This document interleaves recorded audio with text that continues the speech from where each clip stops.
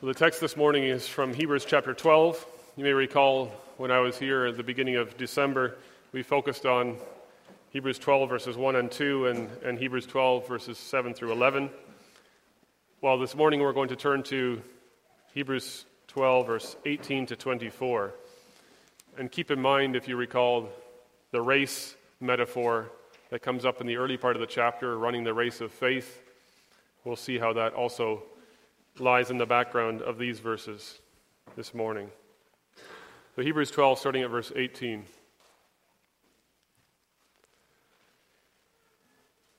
For you have not come to the mountain that may be touched and that burned with fire, and to blackness and darkest and tempest, and the sound of a trumpet and the voice of words, so that those who heard it begged that the word should not be spoken to them any more. For they could not endure what was commanded. And if so much as a beast touches the mountain, it shall be stoned or shot with an arrow. And so terrifying was the sight that Moses said, I am exceedingly afraid and trembling. But you have come to Mount Zion, and to the city of the living God, the heavenly Jerusalem, to an innumerable company of angels, to the general assembly and church of the firstborn who are registered in heaven, to God, the judge of all, to the spirits of just men made perfect, to Jesus, the mediator of the new covenant, and to the blood of sprinkling that speaks better things than that of Abel. Thus far, God's word. After the preaching of God's word, we'll sing together from hymn 69, all three stanzas.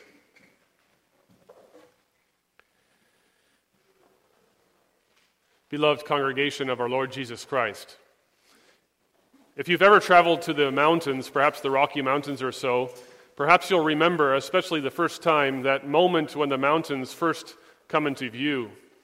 You have your eyes fixed on the horizon, waiting for that first glimpse until finally, through your windshield, you see the hints of the peaks in the distance. And as you continue to drive, the mountains fill more and more of your field of vision until finally you're standing at the feet of the mountains and you're standing there amazed by their grandeur and by their majesty. You can imagine much the same kind of experience for the Israelites in the Old Testament time when they would set their feet towards Jerusalem for the various festivals at the temple. God called them to worship at the temple, and as they set their feet to Jerusalem, it took a long time, much longer than it takes for us, of course, to drive in our cars. But as they set their feet to Jerusalem, there was that moment when finally the hills around Jerusalem came into view. You can imagine the anticipation they would have felt. The destination was in sight. Anticipation of celebrating the festival with God's people, of being in God's presence in his holy temple again. That first sight of the mountains would have ensured, yes, it's going to happen again. We're going to be with God again. We're going to celebrate the festival with God again. The goal was in sight. That's something of the picture that the author of Hebrews is drawing for us this morning in Hebrews chapter 12. He's been describing our life as a life in a race of faith. He's provided us with the strategy for this race. He says, fix your eyes on Jesus Christ, the author and founder of your faith. And he's described the sufferings and the hardships in our life as ways in which God disciplines us, molds us, and shapes us in order for us to run the race with perseverance. Well, now we have a glimpse of the destination, a glimpse of the goal in our race of faith. We are running towards a mountain. And to illustrate the glory of this mountain, the author sets up a contrast.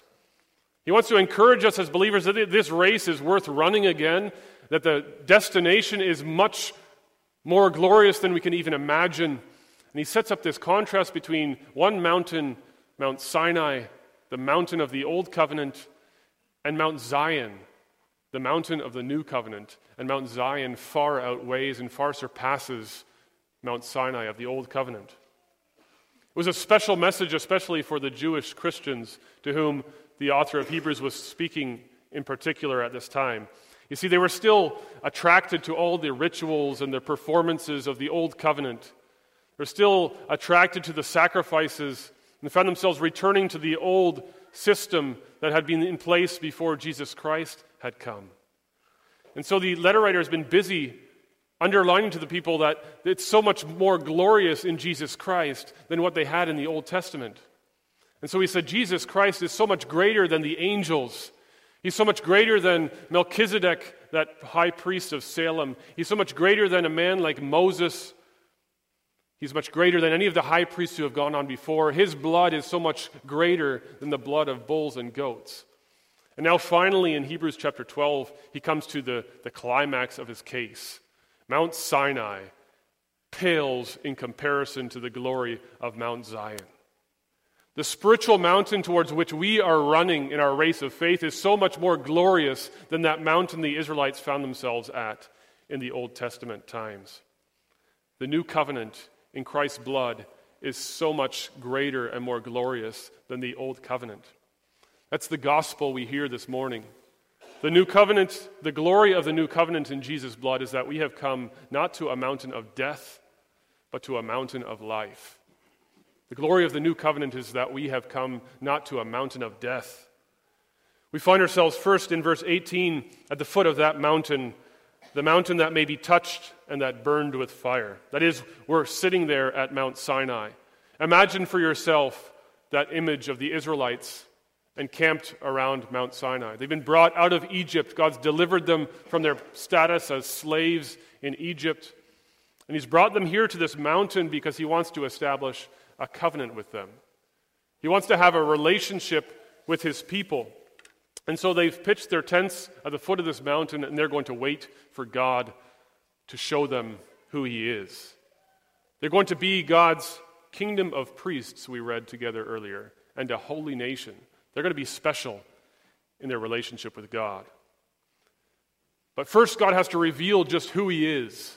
He has to demonstrate to the people who it is that they're entering into a relationship with. Just how holy and how powerful and majestic this God is who has delivered them from Egypt. Now, to do that, he first has to teach the people how impure they really are. He has to set up a contrast between holy God and sinful people. So the people are there encamped around the mountain, and they have to purify themselves. For 3 days, they have to consecrate themselves to God. It's not possible for the people to come to God simply the way they are. There has to be purity. They can't come into the presence of a holy God without being purified. But even then, even having purified themselves, it wasn't enough. The mountain that could be touched was not a mountain that could be approached. Mount Sinai could be touched. It was a physical mountain, but it could not be approached because God was unapproachable in his holiness. And so Moses sets these barriers at the foot of the mountain so that the people can't come close to Mount Sinai. The penalty for any disobedience, if anybody so much as touches even the smallest foothill at the foot of the mountain, they have to be stoned. Even if it's an animal that touches the mountain, it has to be killed. No defiled sinner can come near God's holiness and live. The message was clear simply from those preparations. The mountain that could be touched could not be approached. And now, after demonstrating to the people just how impure they are, God appears on the mountain, and it's an awe-inspiring sight. It's an awful and an awesome experience for the people of Israel. Did you hear that description from Exodus? Smoke billowing up from it like a giant furnace. The mountain trembling violently. Darkness, clouds, earthquakes, lightning, thunder, ear-splitting trumpet blasts. Must have been an incredible sight. The mountain that could be touched but could not be approached was burning with fire, was wrapped in thick darkness. The earth where the Israelites were standing was shaking with God's presence. What an awesome experience it must have been for them. But what a terrifying one as well. The people at the foot of the mountain are simply terrified with fear. They understand now just who this God is who's liberated them from Egypt, who this God is who wants to have a relationship with them as his people. They're struck with fear by his holiness and by their sinfulness. In fact, they actually ask God, please, don't speak to us anymore. We can't bear to hear the sound of your voice because you are Almighty God and we are sinful people. Now they understand that there can be only death for those who try to approach this holy God. If even animals, God's creatures who simply do his bidding, can't touch the mountain without being put to death, then how much more God's special creation, created in the image of God, who had rejected that relationship, how much more could they not come into God's presence? The author of Hebrews says, even Moses is exceedingly afraid and trembling. Moses, the man of God, Moses, the one who had a special place, who spoke to God face to face, the one the author of Hebrews says he was faithful in all God's house. Moses, perhaps the greatest saint to have walked the face of the earth, Moses is trembling with fear at God's holiness. This was the mountain that the people of God had come to, an unapproachable mountain that inspired fear and terror. This is the mountain that the law was handed down from, that law we heard this morning. Imagine God's voice resounding with those words of condemnation in many respects, that exposed sin. The people couldn't keep the covenant. The law couldn't do it on its own. In fact, it wasn't long thereafter that the people found themselves sinning, demanding that Aaron bring them and build them a golden calf. Not days after this awesome sight at Mount Sinai, and the people have failed already. That was Mount Sinai. What's more, Mount Sinai was also the place where God instituted that old covenant. The bloodshed of bulls and goats and rams. It was only through death, through endless death, through endless leaders and leaders of blood, that the people could continue to have a relationship with God. And even then, it was only once per year, the Day of Atonement, that the high priest, and only the high priest, could come into God's presence. There were all these barriers, these divisions between God and his people. The distance between God and his people never lessened. The mountain didn't become any more approachable. It was truly a mountain of death. That was Mount Sinai, the mountain that could be touched but could not be approached. But thanks be to God, because the mountain of death and bloodshed doesn't have the final word. Because the blood of all those bulls and goats, that endless bloodshed on the mountain, pointed forward to the blood of our Savior shed on the cross. See, that blood was more than enough.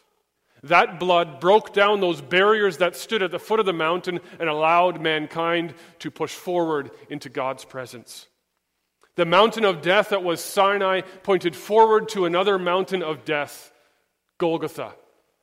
The mountain of death on which the Son of God gave his life to open up the access to God himself, to remove that distance and the barriers between God and his people. You recall in the moment of his death on Good Friday, which we'll celebrate soon enough, the temple veil was torn in two from top to bottom. That was the symbol. The way to God was opened in the blood of Jesus Christ. The old mediated system, the old system of barriers and hurdles was destroyed in the blood of Jesus Christ. Death itself had been defeated, and sinful man could now have complete and free access to the same holy and awesome God. The forerunner had blazed the trail. Now, the reality that Christ's death ushered in is far more glorious than that awesome and terrifying sight at Mount Sinai. But how often we find ourselves back at the foot of that same mountain of Sinai. We find at Sinai something we can hold on to, something we can latch onto, something tangible. We yearn at times, don't we, for something physical, something that can be touched. something physically impressive, something extraordinary. When you hear or you read Exodus 19, you think, what would it have been like to experience that extraordinary awe, those incredible feelings of seeing God's majesty and power displayed so vividly, the kind of feelings you get when you look up in awe at the grandeur of a mountain. Perhaps you think that if you could just see a tangible display of God's glory and His power, that your faith would be that much stronger. What if you were to have walked with Jesus as the disciples did, or put your hand in His side, or touched the nail marks in His hands like Thomas could? What if we could just see something real? Or maybe you find yourself back at the foot of Mount Sinai thinking that the laws and the regulations, which we've heard, are going to make it possible for you to enter into God's presence. This is such a temptation too, isn't it? We strive to be obedient. We strive to keep God's law because we think that somehow we can make ourselves acceptable in His sight. Somehow our good efforts to keep God's law will allow us to set foot on that holy mountain.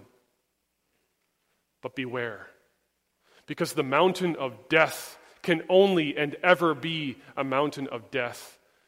It can only be a mountain of shadows. The race cannot be run by exerting ourselves. The strength to run the race cannot be found by looking deeply into ourselves. We're only going to reach the finish line, as we've seen, by fixing our eyes on Jesus Christ.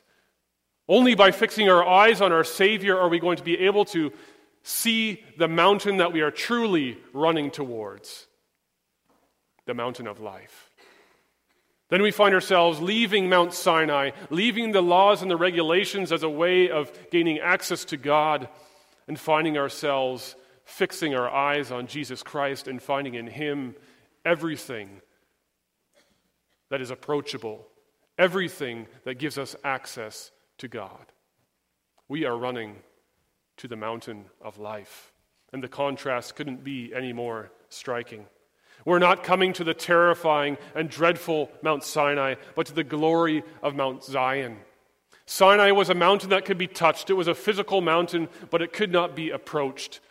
Zion is not a physical mountain. It cannot be touched, but by God's grace, it can be approached. Sinai was wrapped in clouds and thick darkness. Zion is the city of light. Sinai was a mountain of death.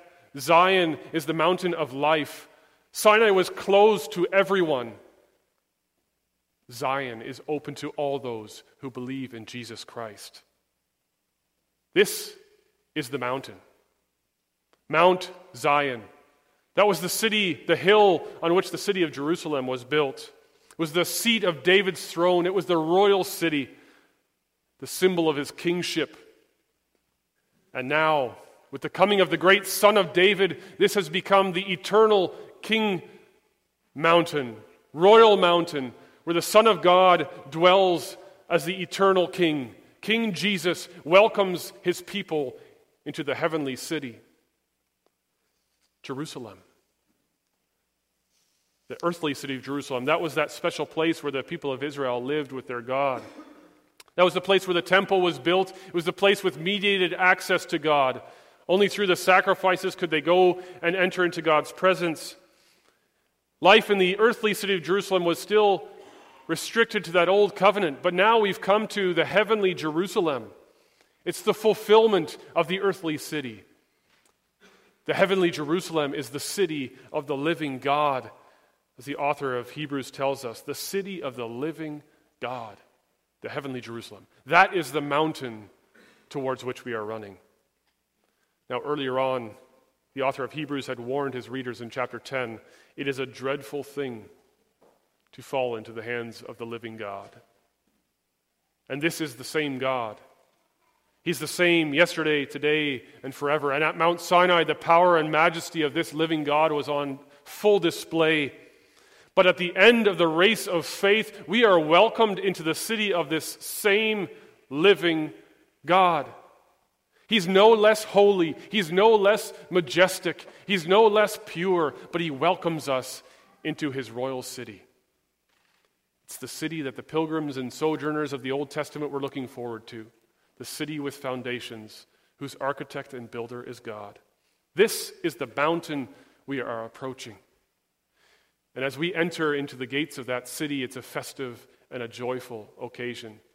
Just like the festivals for the Old Testament saints were a highlight, this is so much more glorious even than that. The city's packed with those who are celebrating life with God. Thousands upon thousands, an innumerable company of angels is gathered there in the royal city. And along with the angels, we see the general assembly and the church of the firstborn who are registered in heaven. That is, those whom God has called his own, those whom he has adopted as his children, adopted as his heirs, they're all gathered together there in that holy city, that royal city, celebrating life with God. The church victorious, celebrating with the heavenly servants. The church celebrating in the very presence of the living God himself. God, the judge of all, we're told. The judge is living in this city. The judge welcomes us into this city. And we can come into his presence not because he's relaxed his holiness, not because he's lessened the requirements of a relationship with him, not because he accepts our impurity. He's still the judge. He's still the holy God who spoke from Mount Sinai. He's still the living God. He only permits those into his presence without spot or wrinkle, without blemish, pure and perfect. And so how is it possible that we can come into the presence of this judge? Well, the judge himself declares us righteous.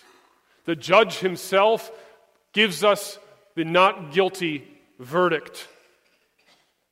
Not guilty, pure and blameless, without spot or wrinkle in Jesus Christ.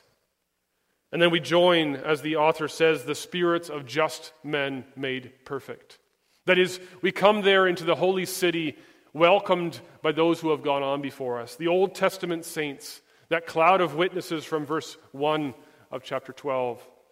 Men and women like Noah and Moses and Abraham and Rahab and Samson and Gideon and David were welcomed there by these saints who have been made perfect through the blood of Jesus Christ. Those who have been declared righteous by the judge himself. And they're perfect too, because they've been transformed into the image of their Savior, Jesus Christ. So it's only fitting, of course, that we end with Jesus himself, or that the author of Hebrews ends with Jesus, because we have come, when we come into that city, when we come to that mountain, we've come to Jesus himself. Because we can only come to Mount Zion through the blood of Jesus Christ. We can only come into the presence of the living God through the mediator, Jesus Christ. He's the go-between. He's the one who brings us from Mount Sinai to Mount Zion. Only in Jesus Christ. He's the one who has removed those barriers between God and man. And his blood, his sprinkled blood, speaks a better word than the blood of Abel. See, the blood of Abel at the very beginning testified against Cain. That spilled blood cried out from the ground in condemnation of Cain. But Christ's blood, sprinkled there on the mercy seat of the covenant, sprinkled on our foreheads symbolically in baptism, declares us free from guilt and pollution from sin. That sprinkled blood washes us clean from all impurity, makes us spotless, white as snow. His death gives us access to the mountain of life. What a glorious vision the author of Hebrews holds before our eyes this morning. It's a reality that is far more impressive, far more glorious than even the sight of thunder and lightning and earthquakes and clouds and darkness surrounding a mountain like Mount Sinai. As we run the race of faith, fixing our eyes on Jesus, we see through him a vision of the destination, of the finish line for our heavenly reward. This is the prize that awaits us, and it is certain. Perhaps you noticed the verb tense in verse 22. You have come to Mount Zion. You have come. It's not just a future reality, but it is something we have already here and now. In Jesus Christ, the victory is ours. In Jesus Christ, we have already arrived at this mountain of life. We simply need to run in faith, knowing that the victory is secure, that the destination is in our grasp through faith in Christ. Our names are written in heaven already when we are in Christ. Yes, we belong to the church here and now. We belong to this body of Christ here and now. This is the body of Christ. And yet there is another reality too, a heavenly reality. We are also members of the church triumphant. We are surrounded by a great cloud of witnesses, of those who have run the race before us, who have gone on before us, but who celebrate with us the victory in Jesus Christ. We belong among them too. Our citizenship is in the heavenly Jerusalem. So what difference does it make? How does that make you run? Does it change anything that you're running towards Mount Zion and not towards Mount Sinai? Well, yes, it does. It makes all the difference in the world. Because we are not running to a mountain that cannot be approached. We are not running to a mountain that has barriers, that has no access. God remains the same yesterday, today, and forever. He is still a consuming fire, and yet he may be approached through Jesus Christ. And the kingdom of Jesus Christ is not a kingdom of fear and of trembling, but a kingdom of joy and of thankfulness. And what's more, the kingdom is already here now. Christ's kingdom is here this morning. Christ's kingdom is there when you go to your work tomorrow morning. Christ's kingdom is here and now. We already enjoy open, free access to the living God. Heaven stands open. We are in God's presence through Jesus' blood. We are free to present our requests, our petitions to God boldly because Jesus sits there at his side, interceding for us, coming before the Father for us. We don't need to tremble in fear when we approach God in prayer. We may simply present our requests as children, confidently. We don't need to tremble in fear as we come together each and every Sunday morning. When we come into the presence of the judge, we are here this morning in the presence of the judge himself, of the living God, of that God who spoke in thunder and lightning, who shook the earth with his very voice. And it's here, in this ordinary weekly gathering of the believers, that we experience a foretaste, a preview of the future reality. To outsiders, to the world, it looks like a simple gathering of like-minded individuals. But in reality, this we are enjoying this morning is something far more glorious and far more incredible. Far more glorious even than the power and majesty displayed at Mount Sinai. Sinful people, you know yourselves, sinful people are invited into the presence, are invited to approach a holy and awesome God. We are in God's presence now. Heaven stands open. We stand here, we sit here, we sing here in the presence of God himself, surrounded by an innumerable company of angels, surrounded by the cloud of witnesses itself, and heaven stands open, and we enjoy God's presence here and now in a special way, each and every Sunday. We experience that perfect fellowship with God. We get a sneak preview, a foretaste of the reality that we will enjoy for eternity with our Father. Isn't it amazing? This is the reality that Christ has won for us. This is the reality that already exists today. We have come to Mount Zion, to the city of the living God. The goal of our race, the finish line, lies ahead of us, yes. The mountain of life is on the horizon, and we're getting closer. We are coming to a mountain that can be approached. We are coming to the city of the living God, and the gates are wide open. Can you see them? Amen.